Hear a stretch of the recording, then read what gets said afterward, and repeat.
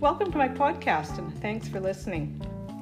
You know, breathing is something that most of us just take for granted and we don't think about it at all.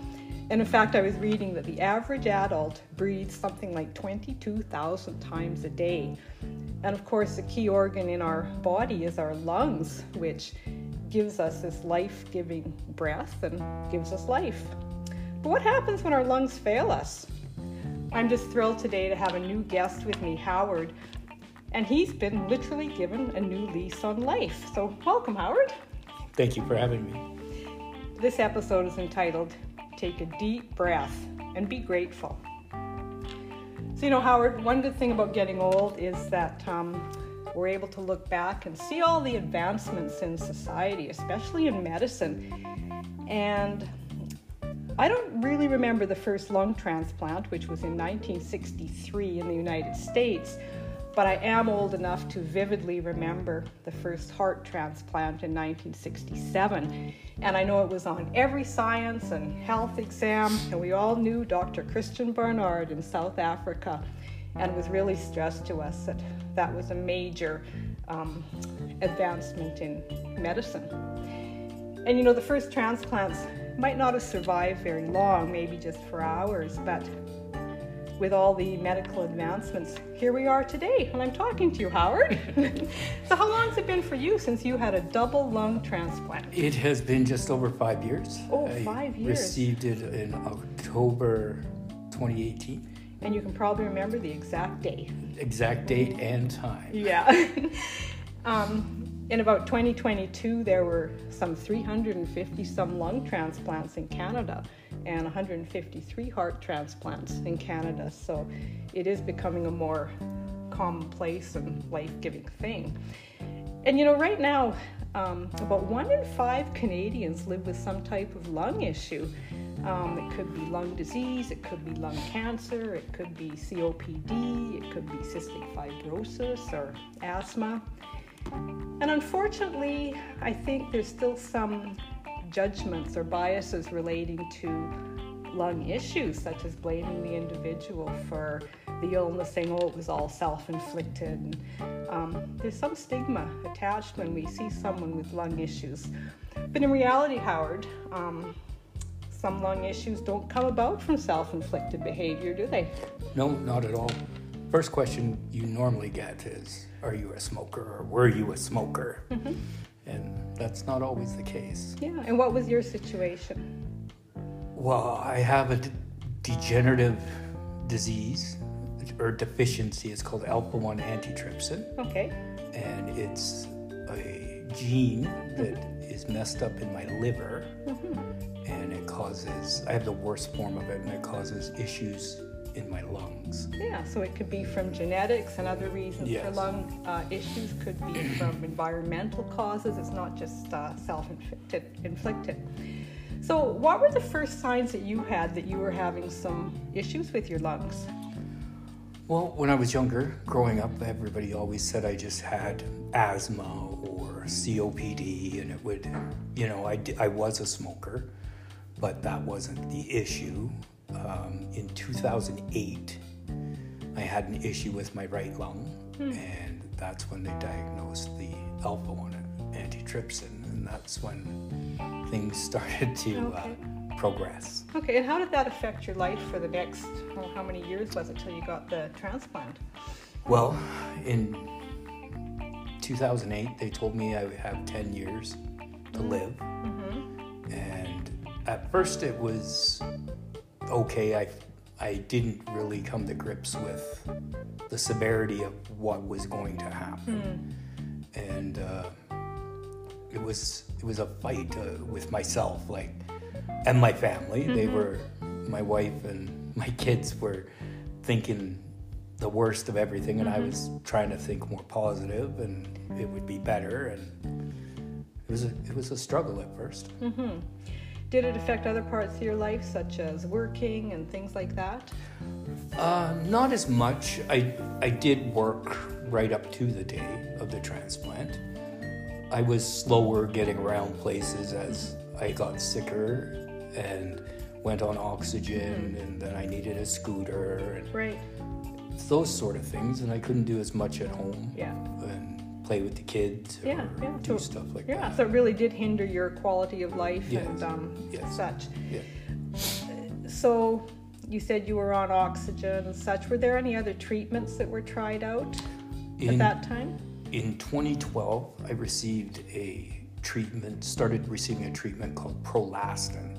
And that is a gene replacement therapy. And I'd had that every Friday until the 26th of October 2018. Right. And that basically kept my issues at bay for a while. So for the first 4 years of it was better, and then you could tell that there was starting to be more of a decline in my health and in my breathing. So what was kind of the process for the doctors to determine that you were appropriate for a double lung transplant?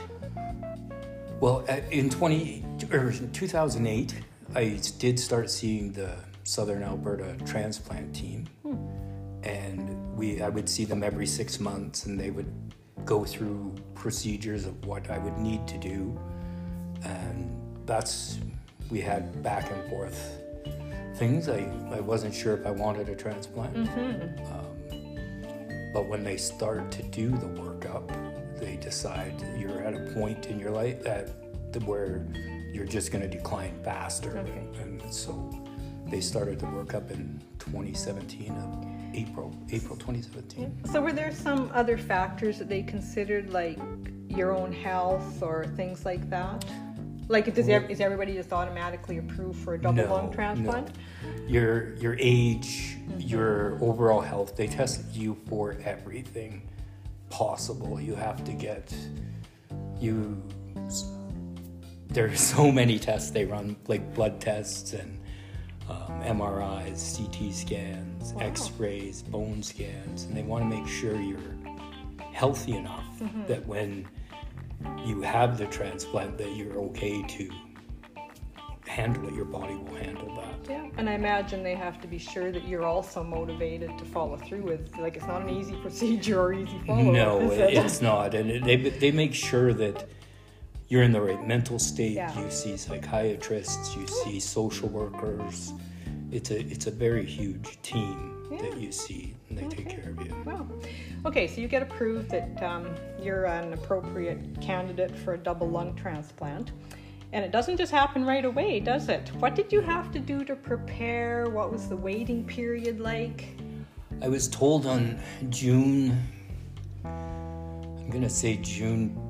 5th in 2018 that I would be put on the list.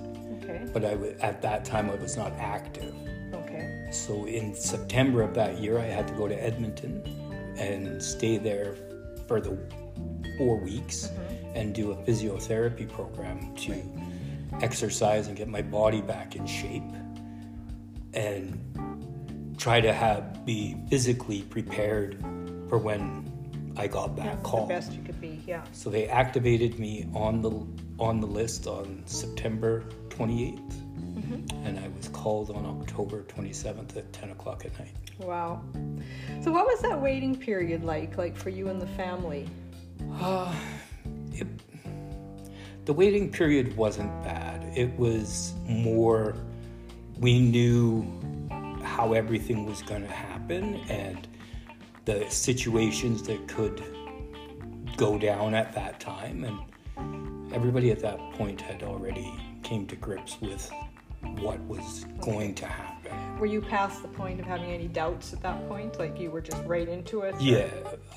When they first started the workup on the transplant, I had no doubts at that point. I wouldn't have started the workup if I had doubts. Right. How did you respond when you got the call? I remember it was at night. It was pretty surprising. I remember it. We had just my whole family lived with me at the time, my wife and all my kids and grandkids, and we'd all just went to bed after a nice fun evening, and the phone rang, and the lady on the other side said that they have some lungs for me. It was an amazing call. A moment, eh? It was, yeah. It's very hard to explain we had questions. My wife Kimberly asked about the lungs, and because there's some are maybe not the best lungs you could get, right. But they said I was a perfect match to my donor, right, in every aspect, and these were the lungs for me. Yeah. And I understand, did you have your bags packed already and waiting and everything? Yes. Because yeah. you're a fair ways away from the hospital that was doing the surgery. Yeah, you have to have like a go bag Yeah. ready to go, and when they call you, you have a limited time to arrive there. So we drove from Calgary to Edmonton, and I drove myself. My wife was wondering why. I said, well, this might be the last time I ever get to drive. So we drove up there at night. Well, I was going to say, thankfully you're a professional driver, so you could probably have done the trip with your eyes closed or something. But, yeah, it's... what were the emotions like on that? Because I remember she posted a picture and we all saw it. And what were your emotions like driving up to Edmonton? It was pretty surreal. It felt like it only took about an hour and 15 minutes to drive up there. Yeah. And we all just talked. My kids and my wife were with me, and we all just talked and laughed and discussed what was going to go down. Yeah.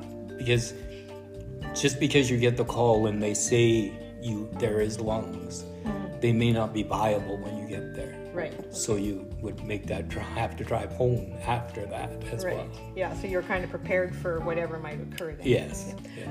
What was the surgery like? I know you've got some amazing marks on your chest now. Well, it's kind of a weird experience when you're laying you're in the hospital room, and this guy comes and he's like, I'm here for the kidney patient, I'm here for the liver patient, I'm Right. here for this patient. Then you hear, I'm here for the lung patient, and they take me and they're wheeling me down through the hospital, and we got to the end, and they had explained everything to my family of what was going to happen. Mm-hmm. And we got to the doors, and I said goodbye to my family. Wow. And said, see you in a little bit. Yeah. And then they take you into the room. Do you know how long the surgery was? The surgery was about 7 hours. Wow. Yeah. Yeah. So my wife and kids just waited until... Yeah. Do you remember waking up? I do. Yeah. I do. It was the next day. It was maybe 24 hours later. And they woke me up, and I didn't, at the time when I went in, they weren't sure if they could do both lungs or just one. So we had a little, I had asked him to do a little code to me if I got one lung or two, and it was covering one eye, or opening, covering both eyes, or open it up. And she thought I was silly, because she said, I can talk to you, I can just tell you and not have to do the sign language. But I woke up and she told me that I got both lungs. Wow. Yeah. It was pretty amazing. Exactly. What was the recovery period like? The recovery was pretty quick. They have you out of the bed the next day. So I stood up by myself, sat up and stood up by myself in the bed, out of the bed, and I had tons of hoses hooked up to me and stuff, but they get you moving as quick as possible. So my recovery time, I could have been out within 10 days of the hospital. But the lungs that they put in me had the rhinovirus, which is basically the common cold. Oh. So I had to have a IV twice a day. And they didn't want me walking across the street at night and stuff. So I stayed an extra 5 days or 6 days. Right. Past. And I remember you had to stay close to the hospital for, was it a few months? 3 months. 3 months. Just in so case. we lived basically right across the street from the U of A hospital in Edmonton. And was that, were you going for therapy, or what was the reason for that, or just closeness to the hospital? Every day you had to go for physiotherapy in the morning. Right. And you worked out, and there was lifting weights and walking on treadmills. And they also had where you would see social workers Yeah. and how to live with your new life and how everything was going to go. And my wife actually had to see people as well, and there was a lot of group conversations with other transplant patients that were there at the same time. I think that's just amazing how they kind of have every aspect of the person covered. It's not just a physical thing, it's a mental, emotional, a social, like pretty much everything's affected, isn't it? Yes, for sure. It's the team, like in all of Alberta, is amazing. Right. I can't say one bad thing about them. Correct. And when did you go home to Calgary? We went home on January 26th, 2019. Okay. That was when I was released from the hospital and transferred back to the Southern Alberta guys. Right. Were there any setbacks in the last 5 and some years? Well, just before I left Edmonton, I had re-broke my sternum, and that was broke. Ooh. I walked around for 6-7 months, and I had to go back to Edmonton in July of 2019 and have that repaired. They put a plate in my chest to hold my sternum together. And you're one tough guy, Howard. So that was really the only setback I had until last year in April. I started to go into rejection. Yeah. So normally you go into rejection after the first year. Yeah, okay. But mine took 5. Okay. And what was that process? It was a different kind of process. I went into the hospital on May 2nd, and they basically give you a ton of drugs to kill your immune system. Right. And then they build it back up to a point where they can manage it again. They want to get all the bad antibodies out of your body. Okay. So they do a thing called apheresis, where it's basically similar to dialysis, but they put tubes in your neck and they take out all your blood and clean it and just put the red blood cells back in and take everything else, all the plasma completely out. There was 5 treatments of that at the Foothills in Calgary. Yeah, okay. And then I was transferred back to the PLC. I was in the hospital for over a month. Okay. Partly in that time, there was a little issue with some internal bleeding, which was most likely caused by the apheresis. Okay. And so I was a little touch and go at that point. Right. So you had mentioned the whole rejection thing.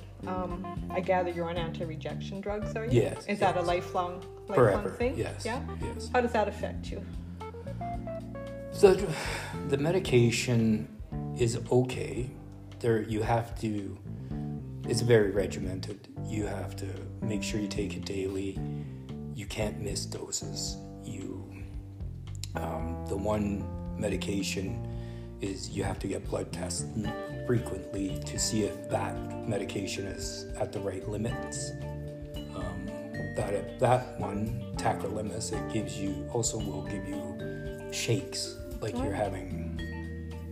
You get very shaky. I've seen people, they look like they're having seizures, but they're not. So you take another medication to offset the shaking, and another one, prednisone, I have to take every day, so it's hard to lose weight. Yeah. It just seems like I gain and gain and gain and never lose. Yeah. So this has been such a long kind of process and everything. It's kind of ongoing for you, isn't it? How has the whole thing affected the family? I think at first before the transplant, it was really tough on them, obviously. Mm-hmm. Yeah. I had come to grips with my own mortality, and they had to figure out what they were going to do when I was gone, more or less. Yeah. And I know my wife and my oldest son had conversations of what was going to happen and how things were going to go down, and I think it affected them all a lot. Our youngest, she traveled between Calgary and Edmonton every week just to, because she was only in grade 10 at the time. Yeah. It was a strain on them. It's hard on the entire family. Yeah. My grandkids, they didn't get to see. They lived with me their entire lives, and they didn't get to see me. I was gone all of a sudden. Yeah. Do you have any idea how much this whole process cost? Oh, for the government? I don't know. I'm pretty sure it was over $1 million. Yeah. $1 million for sure. They, it's a huge operation. Yeah. I know if we didn't have the healthcare we have, there's not a chance I would be here. Yeah, when you look at just the cost alone of what one transplant would cost, and then you consider all this team and all the hours that are put in and all the follow-up and the doctors and the anti-rejection medication and everything, it's just huge, isn't it? And then you consider there was a certain amount of no income for you because of the time you're in the hospital and everything, and you got the living expenses, so it's really quite a costly. You have to pay for 2 homes at that time. Exactly. So you're paying for, I'm living in one and I'm still paying for another one in another city. Yeah. And my wife was with me, so then her income is pretty much gone as well. So. Yeah. But we are sure fortunate to be living in a system where we do have health care. Yes, we are. Do you know the donor? Do you know who it was? Or? I don't. They don't let you know that. I do know the person was in their 20s. Okay. Their early 20s. Yeah, so you got some good healthy lungs there.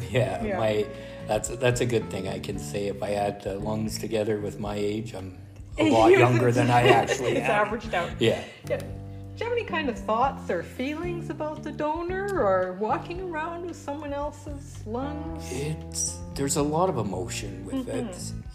I think about the process and the gift they gave me on a daily basis. Yeah. I have a tattoo on my arm. Yeah, I see that. It's the first time I've seen it, actually. Recycled parts inside grateful transplant recipient. And you think about them all the time, and with different things in your life that come that I know I wouldn't have seen at all. And that's the biggest thing. Yeah. Like, I'm so grateful I've got to see my kids graduate school and my grandkids grow and everything that's gone on, where I wouldn't have saw any of that. Yeah, that was my question. How did this lung transplant affect your life? And it's literally given you a new life and a new chance to experience all these milestones. It is. It's amazing what I've been given.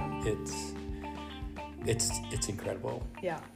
Did you have anything else to add about your journey here as far as the lung transplant goes? I feel everybody should sign a donor card. It's the gift of life for someone is amazing. There is so many people waiting that don't get that gift. Yeah. I was lucky. I was fortunate enough that I was a perfect match to a person that they wanted to help people. They wanted to so them and their family at their worst time made my family have the happiest time. So it's amazing what they've done for me. Yeah, that's such a great way to put it too, and that's what I was going to end this with, that none of this would have happened without a donor who was totally thoughtful and selfless and compassionate, and like you say, out of one person's tragedy, another person is given a new chance at life. And the whole signing up for organ donation is so important. And I should have taken note of how many people are on the waiting list. Do you know by any chance how many people are on the waiting list in Canada? Or I'm not sure. Hundreds, I think. Oh, for sure, there's hundreds, and the waiting list is different for lungs than it is for everything else, because lungs have to be a match in your body, as opposed to a person can receive a heart. It doesn't have to fit the same. Okay, good to know. As long as those lungs fit you, then you'll get them over someone else kind of deal. They've made organ donation in Alberta at least really easy now. You can do it online through myalbertahealth.ca, the Alberta Organ and Tissue Donation Registry. I know when you go to renew your driver's license, you can do it then. And what I like is my license has got a really cool little heart logo on it with all my organs ready for donation. Mine does as well. Awesome. And I also think it's important to say that if you're not in a position to donate financial donations are important too, because it's an area that's under constant research for the efficacy and the longevity of transplants, but also maybe one day they can get to the point where they don't need like living organs. They can have synthetic organs like hip transplants and such, right? So I think it's really important to have ongoing research, so financial donations I agree help for as sure. well, I right? agree. Not just for the research, but to help the families that are going through the transplant process as well. Like they could, Exactly. there's many charities that help Yeah. specific transplant patients, and those donations to those people will help. Yeah, and all the person needs to do is, do an internet search on Lungs Alberta or something like that, and all the information will come up, right? And, for sure. And again, it's a really interesting topic to research. I didn't know anything about it, and there's all kinds of statistics on there, and just really interesting information. So. It is very, very interesting. Yeah. So thanks, Howard. I'm just honored to be talking to you, and I don't think there's a lot of people in the world that get to talk to a double organ transplant, so I feel quite honored here. And thanks for sharing your story with us. Like I said, it's just been an honor, and it's just truly an upbeat and life-giving story, so thanks for being here. Thanks for having me. I've enjoyed this. Yeah. And thanks for listening to this podcast. I hope you found it interesting and inspiring. And please check back in a few weeks and we'll see what happens next. Thanks again. Bye-bye.